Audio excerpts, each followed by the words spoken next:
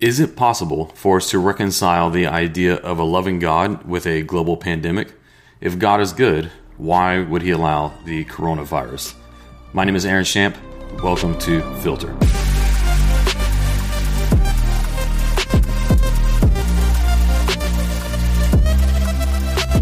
Hey guys, you're listening to Filter. This is a podcast where we seek to equip you to live with biblical clarity in our chaotic world. Thank you so much for joining us today.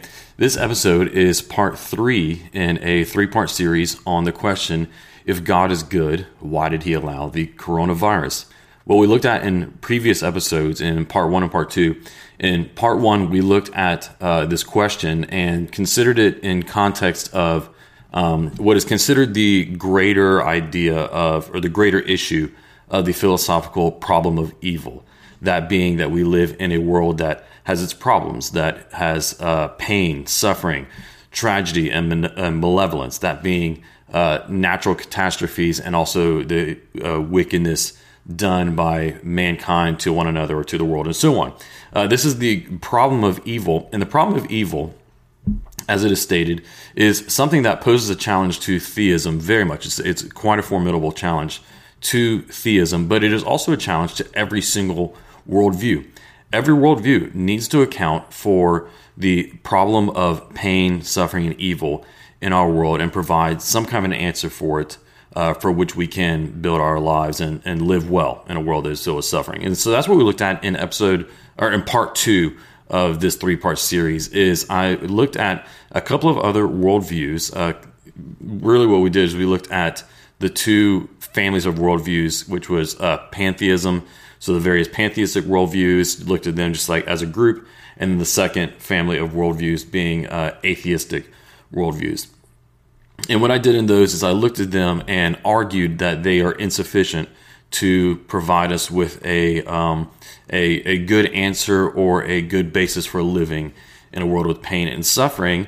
And in this episode, what we're doing is we're going to be looking at the Christian worldview response, or the theistic worldview response. Can there both exist an omnipotent and omnibenevolent, that means so an all-powerful and all-good God, and a world with suffering? We've seen how other families of worldviews, whether they're pantheistic or atheistic, generally give a no answer. So what we're going to do is see how the Christian worldview responds. So let me give you several responses. I'm going to give you 4. 4 responses from the Christian worldview to the problem of evil, and included in that specifically the pandemic that we are living through right now, in the coronavirus. So point number 1. First, the rebellion of humanity caused corruption in the fabric of creation. It's important that we understand what is the origin of evil in our world, because every worldview needs to account or give an answer to that question. What is not just the origin of the world, but what is the origin of the problem in the world? And so if we're looking at this problem of pain, of suffering, tragedy, and malevolence, we must ask, where did it come from? Does the Christian worldview state that it was built into it was designed into the system by God? The Christian worldview answer is no. It was the rebellion of humanity that we read about in the book of Genesis that caused the corruption in the fabric of creation. That rebellion was a moral rebellion. Whenever Adam and Eve in the garden, they were living in a perfect paradise. There was no disease, there was no suffering, no pain. It was a perfect paradise that God had created for mankind to live in, where he can have a relationship with them. What happened is they broke the one rule that God had put into place for them to live with.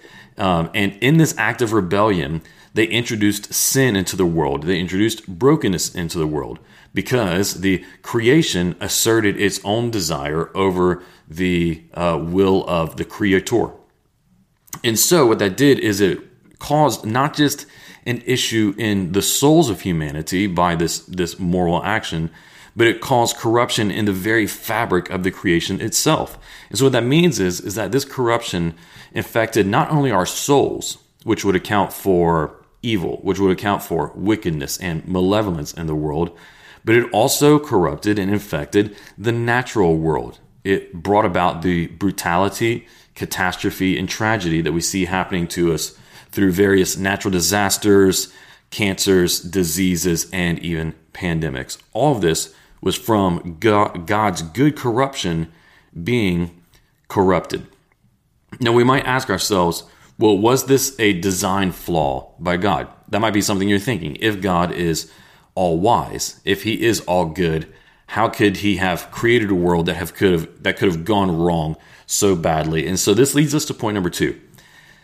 God's love required the possibility of corruption entering the creation. That might be a little surprising, so just hang with me. God's love required the possibility of corruption entering the creation. Let me explain that.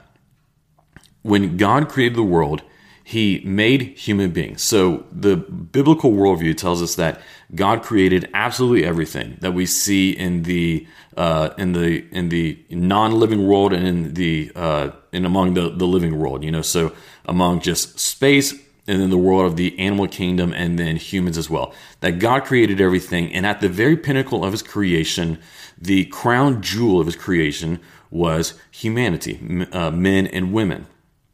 But whenever God created humanity, he endowed them with a special capacity that he gave to no other part of his creation, which was the capacity for moral decisions.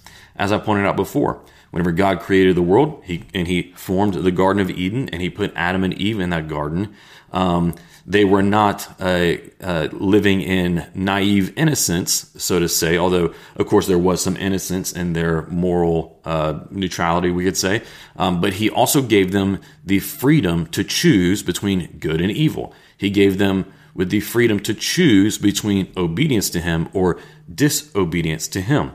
He created human beings with the capacity for moral decisions, but with those moral decisions would come consequences. And so it is in Adam and Eve choosing to rebel against God that we see the consequences of their decisions being death, being tragedy, malevolence, and the fabric of creation being corrupted by their choice. Now, once again, we might be asking, you might be thinking, okay, what is this a design flaw by God? Or if God is so good and if he is so infinitely wise and he is so great, why couldn't he have made creatures without that moral capacity, right? Why did he leave that door open? Couldn't have God made creatures without the capacity for moral decisions, which would have opened up the door for things to go so wrong? Well, the thing is that he did. He did make creatures that don't have moral capacity, and those are animals, right? Animals do not make moral decisions. Animals are deterministic, and if you want to say it in such a way, where they are guided only not by will, desire, rationality, and the ability to choose between right and wrong. They're only guided by stimuli, right? And they are guided by natural instincts and to a certain extent by their environment. God did create creatures without moral capacity, without the ability to choose between right and wrong. But here's the thing. He knew that having people, that humankind to have that capacity, to have that free choice would be so much better than to have just a world filled with determined beings. Let me illustrate it for you this way. Pets are wonderful. Pets are wonderful, right? I'm a dog person. I have a little dog. I love my little dog. Crazy about her, right? But I also have children. And my children have a far, far greater capacity for disobeying me, for driving me crazy, for frustrating me, for filling me with worry and a whole host of other issues, because my children have the moral capacity to obey me or disobey me, to listen to me or not listen, or whatever else it is, right? But here's the thing. The love and the level of fulfillment that I get in my relationship with my crazy, disobedient little kids, and they're not always disobedient, they're very good kids, but in spite of their disobedience, the relationship that I have with them pales in comparison. The relationship that I have with my dog, it cannot even compare. It does not even come close. As much as I am a dog person and I love my dog, they are nowhere near one another. And you see, likewise, God, in his infinite love and wisdom, knew that having free creatures, having humanity that had the ability to choose between moral good and evil, in other words, who had the ability to choose to love him with their obedience, would be better than a world full of pets. So God's love required that possibility of corruption entering the creation. In his infinite wisdom, he must have known that a world with human beings such as we are was worth it, even with the possibility for things to go so badly, which in his infinite foreknowledge, he must have known and still determined that it was good to do so. And so here is the third point. Because we live in this world where it's fallen by human rebellion, it's the world that God knew would come through a free humanity. Since we find ourselves in this world, the third point, God's love provides us with the best foundation for discovering meaning and hope in suffering. God's love provides us with the best foundation for discovering hope or meaning in suffering. The classic place that we find this in the Bible is in the New Testament in Romans chapter 8, verse 28. It says that for those who love God and are called according to his good will, it says that all things work together for their good. You've probably heard this verse many times before, and just in my paraphrase, that all things work together for good for God's people. The beautiful thing about this verse is that it makes no qualification about the kinds of things. Well, it doesn't say that, only happy things work together for the good, or only things that are according to our plans work together for the good. Paul is exhaustive in the phrase. He says, all things work together for good. Now, if Paul is correct here, and if what we know about the goodness and what the Bible claims about the goodness and love of God is real, then what that means is that we can have confidence that he only expresses his goodness towards us.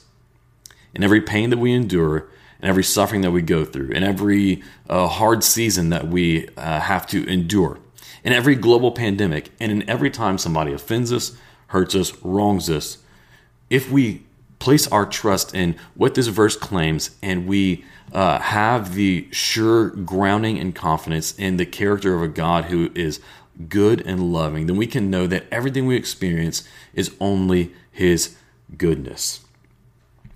If he has sufficient reason for allowing suffering, then he is not unjust for allowing that suffering. We might not know the reason. We might not know the sufficient reason for God allowing suffering, but we do not necessarily need to know the reason to yet still trust that he has one. Consider it this way.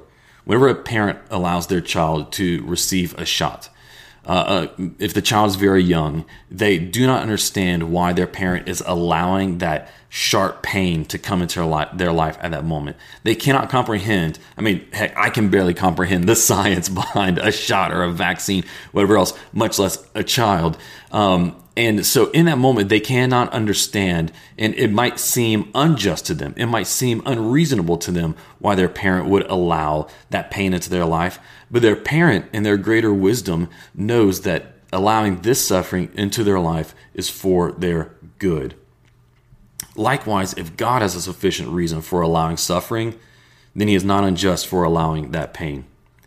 Viktor Frankl, the psychologist who was a survivor of the Nazi Holocaust camps, in his book, Man's Search for Meaning, he wrote that the way that he got through that excruciating trial, the way that he made it through that living hell, was by setting his mind on a meaning to live for through the suffering. He argued that the only way that any of us survive suffering of any kind was to discover a meaning behind it. And in a theistic worldview, especially the Christian worldview, gives us the most solid foundation for a confidence that behind every suffering and trial we go through, God has a good purpose for it. You might be asking, I can see that in small circumstances or small pains, but does that really even include such brutalities and tragedies as we see in the world? Does it really even include the diseases and cancers that we see eating away at people's lives? Does it even include violent assaults done from one person to another? Does it even include war and everything else? The Christian worldview answer is yes. Yes, it does even include all these things for two reasons, the New Testament tells us. First, because we have a glorious future. In 2 Corinthians chapter 4, Paul wrote, "For our momentary light affliction is producing for us an absolutely incomparable eternal weight of glory. So we do not focus on what is seen, but on what is unseen. For what is seen is temporary, but what is unseen is eternal."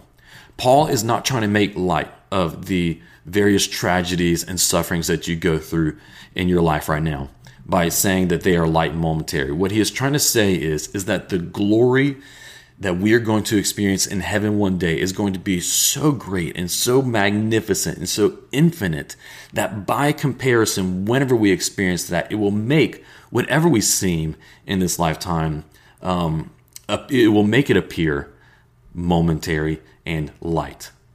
Not because it was nothing, but because that future glory will be so incomparably wonderful. We have a glorious future, the Bible tells us. The second thing that we learn from the Christian worldview and why God's love gives us a foundation for meaning and hope in suffering is because what the Bible says is that even our present struggles can play a role in leading us to greater hope. Here's what Paul said in Romans chapter 5. In Romans 5, verse 3, he says, and not only that, he says, but we boast in our afflictions, because we know that affliction produces endurance. Endurance produces proven character, and proven character produces hope. This hope will not disappoint us, because God's love has been poured out in our hearts through the Holy Spirit who is given to us. What this verse and the previous verse I read shows us, it's an astounding claim, one that I didn't really notice until after years of reading these two verses of Scripture, is that Paul claims that the afflictions and sufferings that we go through in this life even now will, in a sense, add to or prepare us for that infinite weight of glory, or for that hope that is being poured into our hearts, that the afflictions themselves can actually play a role in the building up of our hope. Now, this does not just happen automatically. It happens whenever we, through our relationship with God, experience God's love being poured into our heart through the Holy Spirit, says, and then that filling us with hope. Now, before I move on to the last point, let me just say that being able to find in God's character a foundation for meaning and hope, even in suffering, does not mean that we will always know the reason for a specific pain. Nevertheless, we can trust in God's mysterious providence. In his book, Walking Through Twilight, the philosopher Douglas Groothuis chronicles a memoir of being the caretaker for his wife as she experienced a very aggressive form of dementia and all of the pain and suffering that came along with it. And in that book, he wrote, our ignorance of God's specific reason behind allowing certain pains. Our ignorance does not mean the Bible advises intellectual capitulation, because God does invite us to reason together with him and to give a reason for the hope that we have. It is reasonable to suppose that the ways of an all-powerful and all-knowing God will sometimes be mysterious to us. Here's the last point. We can have such a confidence in the love and goodness of God despite anything we face, because he also suffered under tragedy and malevolence. Here's where Christianity stands alone and unique among not just all other world religions, but among the three great monotheistic worldviews, that being Judaism, Islam, and Christianity. The three great monotheistic worldviews Where Christianity stands absolutely unique and beyond the other two is that Christianity alone claims that God became a man and endured what we experience. Therefore, no other religion, including Judaism or Islam, can claim that their God understands our sufferings in the way that the Christian worldview can claim that God knows our sufferings. Because God became man in Jesus Christ and experienced the vulnerabilities that we face as human beings. All the vulnerabilities and the pains, the sufferings, the trials that we go through, God can identify with and empathize with each one of those. John Lennox beautifully wrote this. He said, "Therefore, a Christian is not so much a person who has solved the problem of pain, suffering, and the coronavirus, but one who has come to love and trust a God who has himself suffered." Why would God become vulnerable? Why would God take on suffering himself? Why would he become breakable in the form of being a man? Because God had to become breakable so that he can not only experience the suffering of the world, so that he can not only experience the wickedness of the world, but so that he could be crushed for the corruption of the world. You see, what the Christian worldview tells us is that the brokenness and corruption of this world entered into the world through the rebellion of man, but that the only answer that we have for hope that things can be made right is through the work of God in Jesus Christ. Jesus was the invincible God being made vulnerable, the unbreakable God being made breakable, so that in his suffering on the cross, he could bear upon himself the weight of justice for the corruption and evil that we face in the world. And so that tells us several things. Number one, what that tells us is that the justice we long for is real. As I pointed out in previous episodes, no other worldview, especially a pantheistic or atheistic worldview, can assure you that the justice you long for, because we all long to see justice done whenever we witness the various malevolences and evil and wickedness that we see in our world. What the Christian worldview says is that the justice we long for is real. It is so real, in fact, that God took that justice so seriously. He took his own standard for justice so seriously that in order to bring redemption to the world, he didn't just sweep wickedness underneath the rug, but he took the punishment for it on himself.